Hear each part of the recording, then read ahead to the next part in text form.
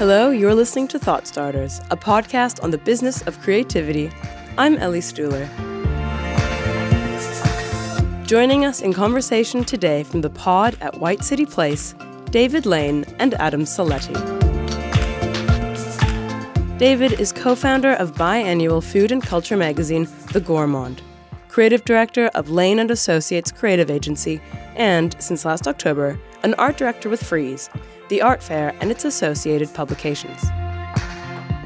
If you flip through issues of The Gourmand, you can find an interview with the Cookie Monster or a photo essay of hot dogs posing with actual dogs. Adam is the former publisher of influential magazines like The Gentlewoman and Luncheon, and is the director of Pinup Magazine's online shop. In June 2016, he helped create C'est La Vie, described as a handcrafted queer champagne. Stay tuned for an interesting anecdote about what happens when a drag queen appears in rural France. On the agenda, why food is such a common topic for the magazine, thinking way outside the box for branding the champagne, and whether The Gourmand and C'est La Vie are part of a new era in food journalism and branding, or just part of a bigger trend. We hear first from David.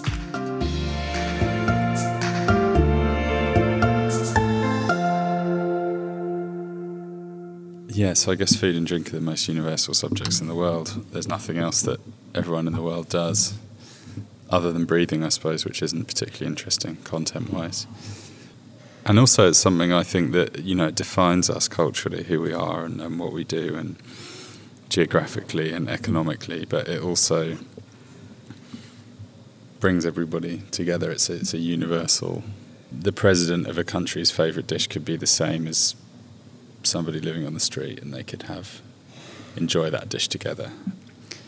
So it's a very unique thing, food and drink, in terms of communication. It's really the purest form of communication in a way. I suppose that's a little bit what we've both done with be it publishing or branding or creative direction. Communication is really what we're setting, and I think it's the same if you're a chef or a winemaker. You're sort of selling the platform for people to communicate. And but how do you feel it in terms of also publishing, which of course has changed so much in the last 50 years, but also in the last 5 years and in the 10 years, and with that, because I remember I think we met just around the time when you were about to launch. Yeah, so I think you were at the time publishing Gentlewoman. Yes.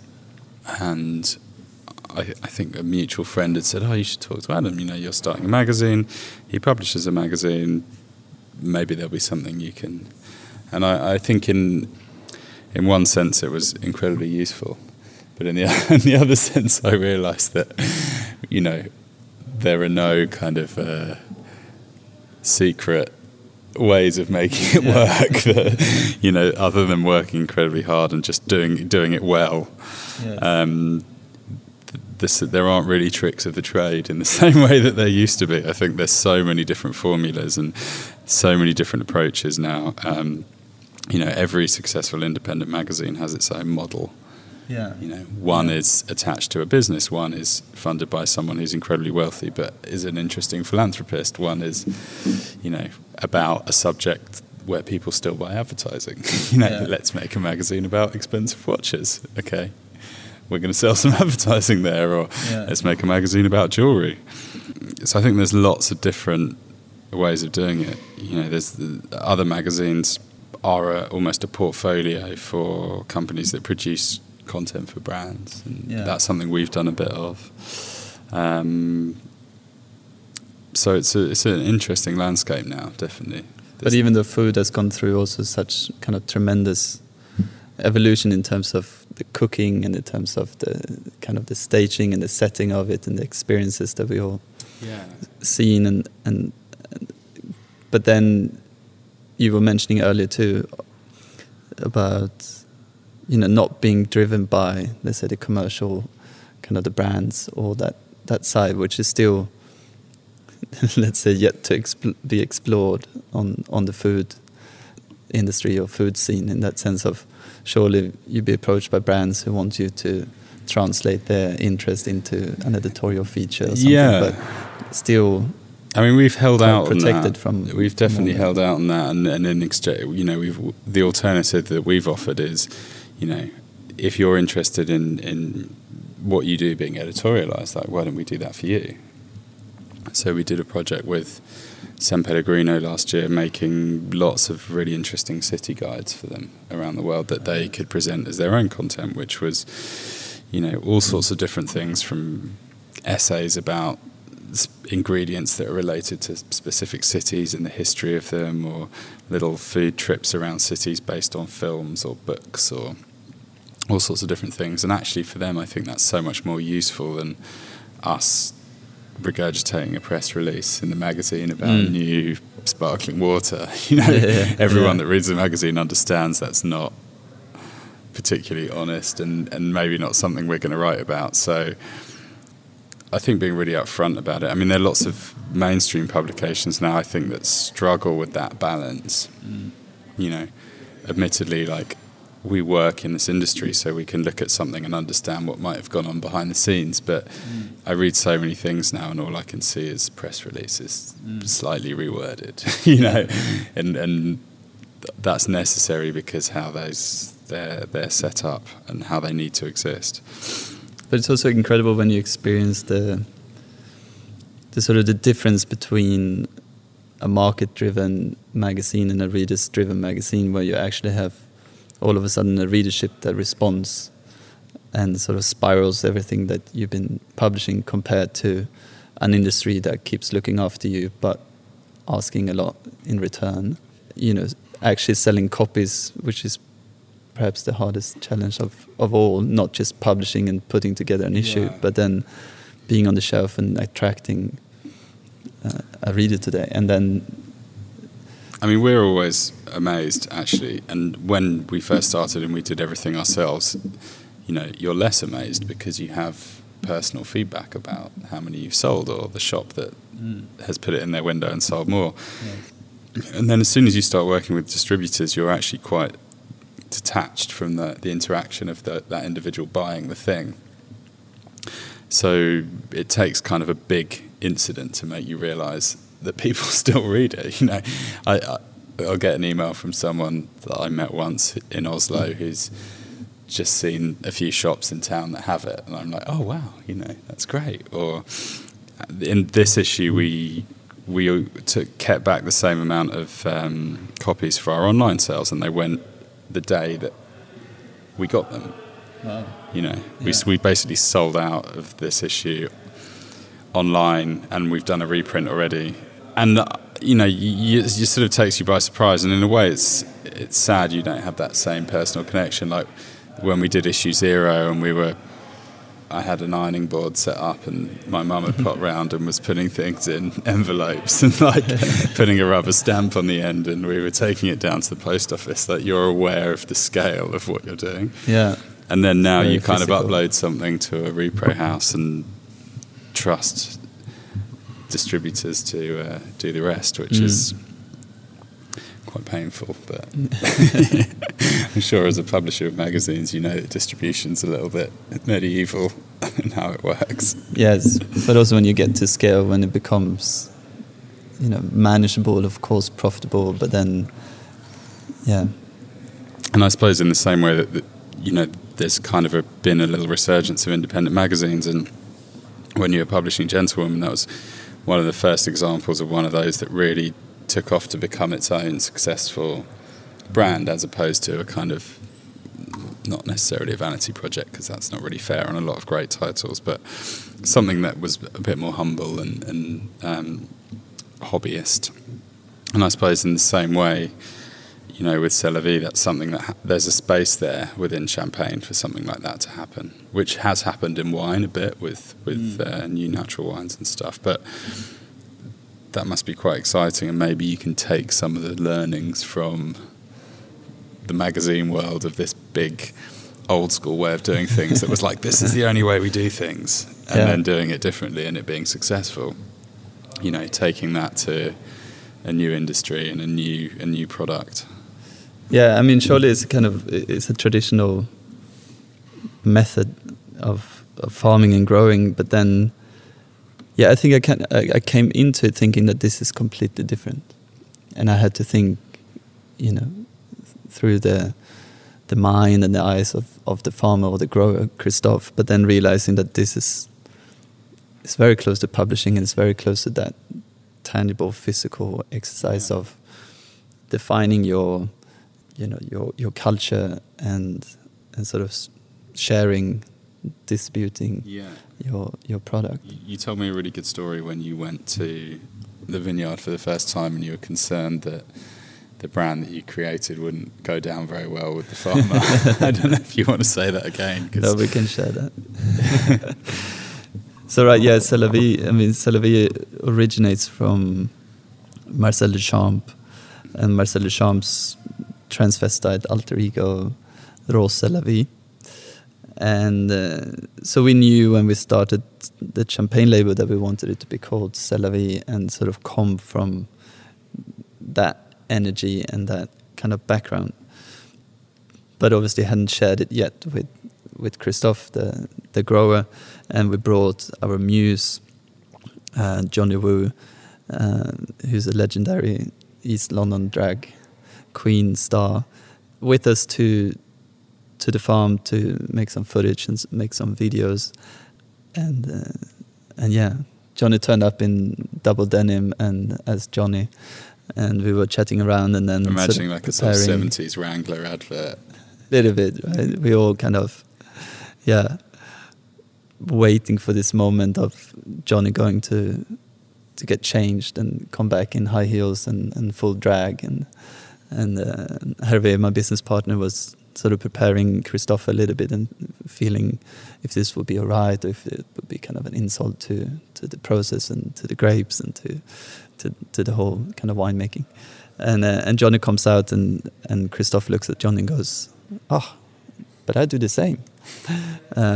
So yeah, Christophe is a cross-dressing farmer in Bonneuil, in Champagne, France, and since then it's been this marriage of passion and I'm love picturing for kind the, of for high the heels champagne. pressing grapes, and there's been some high heels in the tank, pressing and stomping, and now we've also been introducing, as I was saying to you, I just came back from Champagne, where we've been shooting some more videos to sort of complete the constellation or the storytelling of the whole family, of being this new, let's say, 21st century champagne family with... On the bottle, a new sticker I've noticed, which is by appointment to the Queen of Champagne. Yeah. So she's the queen, and we have a couple of queens in our family, and we all get dressed up and but it sort of seems to be more, the kind of outgoing enjoyment of that world seems to be more fitting to Champagne than a kind of top button, done up tie, suited, old school chateau. Yeah. That almost seems a bit pretense, to kind of pretend that we're not having fun drinking champagne. Yeah, I would say that's more of a dark, heavy red wine or something. Yeah, exactly. Like an old house that's all sophisticated and a bit dry. And we all know that they're sort of, that aristocratic hedonism is like, it's quite fun when you get past that pretense. Like a lot of that is the people that really know how to party. But to not be open about that seems to be like almost hiding behind something. And it's nice that there's a champagne that just says, like, this is what you drink when you're going out and having fun. Yeah. Well, we were providing bottles. We were supplying bottles to this party at this beautiful Palazzetto in Venice for the opening of the Venice Biennale.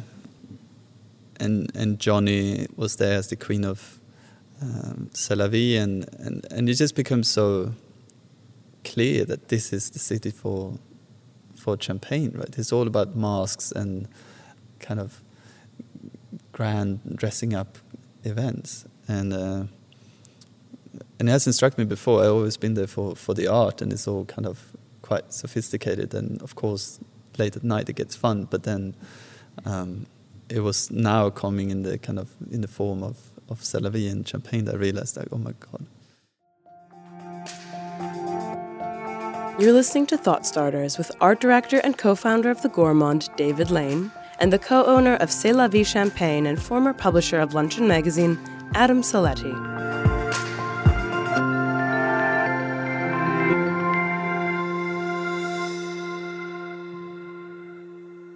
A feature in the current issue of the magazine, which is it's a visit to the world's only truffle dog university. And it's in northern Italy, and it's a university where they train truffle dogs. Oh, yeah. And an Italian photographer we know, Paolo Di Lucenti, went there and documented it for the day. How long is the course? I'm not 100% sure, but let me just find. So where are we? Page 100. It's absolutely beautiful, the area and the places. But so established in the village of Rodi, the Lang region of Piedmont, Italy. It's the only institution of its kind. Over a century later, the founder's great-grandson runs things, honing the truffle hunting skills of talented dogs. So the best dogs are so valued in Italy that there have been cases of them being poisoned by genus rivals or kidnapped for ransom. And there's a picture of an incredibly sweet little innocent dog. So cute. But it's an amazing thing. A friend of... we go to Italy every year and stay with a friend whose father has a house there, and he's a sort of relatively successful director of photography, the father. And he bought some truffles at the market out the back of a car from the lady who's the sort of local truffle seller, and considered quite seriously for a while just giving up on the DOPing and just importing truffles back to England. Yeah.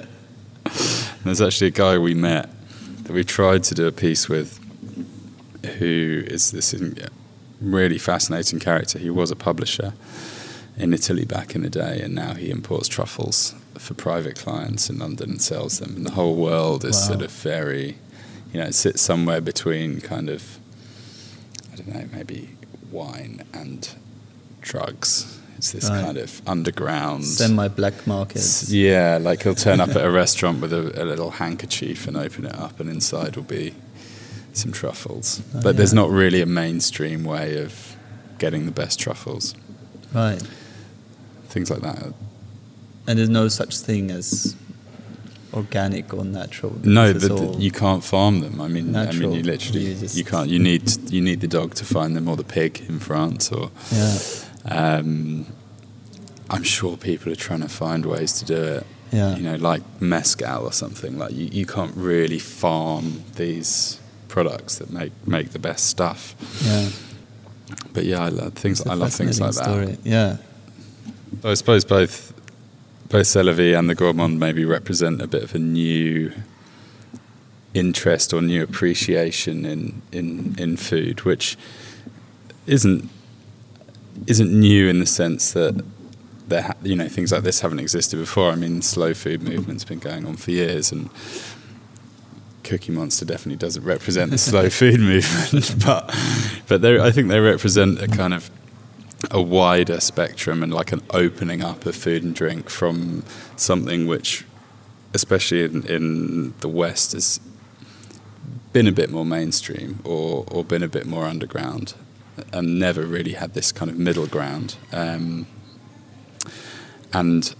I guess it's interesting to think whether this is something which is a bit of a zeitgeist, the independent magazine and the sort of natural wine. Is this something that just fits in with everything else that's happening of a now, or is this a kind of return to an appreciation of the better things in life, and like a younger generation that maybe can't afford some of the things that our parents could? This is some things we can afford and enjoy. Yeah. Well, I think as much as the food and drinks scene or industry, let's say, is expanding or gaining more momentum or interest, it becomes more and more diverse. And it felt for a while that it was all about the presentation and sort of gone, probably an extreme of that still exists, but it feels like it's been broken up into different subcategories and sub-interest, and thank God that we have natural wine and food, slow food, and these different kind of ways of experiencing and ways of expressing where it's not all the conventional kind of taste and flavors. So, as I say, it's always been around, but now I think it's almost, to me, it's the same feeling of what the 70s sort of started in terms of a revolution. It's kind of now been given kind of a bigger... Yeah. Maybe I don't like the word platform, but it is a platform to sort of build on and to expand on and to share on.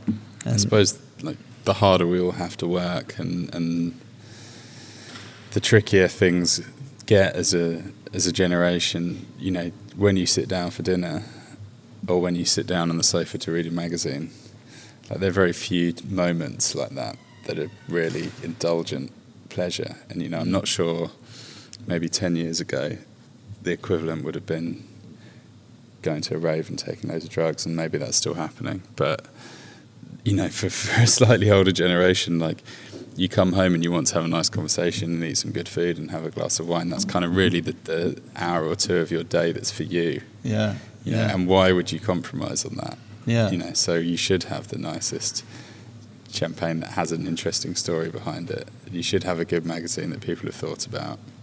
In this kind of also, in this kind of climate of over-informed and over kind of stimulated, I think we need more stories. We or not need, but we seem to be craving the stories, and we seem to be craving the flavors and the tastes. And I have to say, on the note of before they went to rave and took a lot of drugs, last weekend we provided bottles to one of the biggest parties in London, a party for 15,000 people, where, as I said previously, it would have been a lot of water supplied to the party, and now it's all down to very kind of crafted local artisan products, where we got approached from having this champagne and next to the local kind of beer and all these other kind of local food suppliers and things, and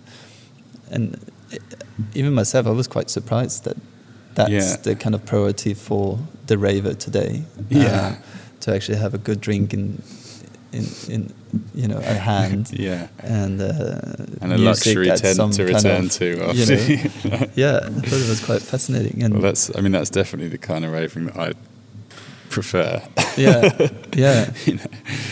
Like you kind of think back about slumming it out, and now the little bits of your time that you have for yourself, it's like, can listen to some great music and give me a glass of wine. A sunny day and a nice sofa and a day good rave, view. It's like all happening in daylight, and people want to sit in the grass, have great music, but it has to be good food and drinks.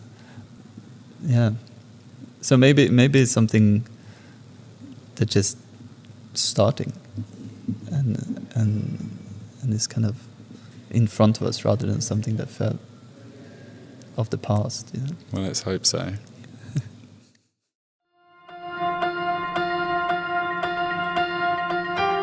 That was art director and co-founder of The Gourmand, David Lane, and the co-owner of C'est La Vie Champagne and former publisher of Luncheon Magazine, Adam Saletti. This has been Thought Starters, recorded at the Pod at White City Place. Thought Starters is a DN & Co project for White City Place, produced by David Michon, recorded by Antonio Fernandez, and edited by Claire Crofton. To find out how you can record your own podcast at White City Place, find us at whitecityplace.com, on Twitter or Instagram at White City Place, or shoot us an email at podcast@whitecityplace.com. And subscribe to Thought Starters on iTunes, Acast, and Stitcher. Give us a rating and write us a comment. It really helps. We'll see you next time.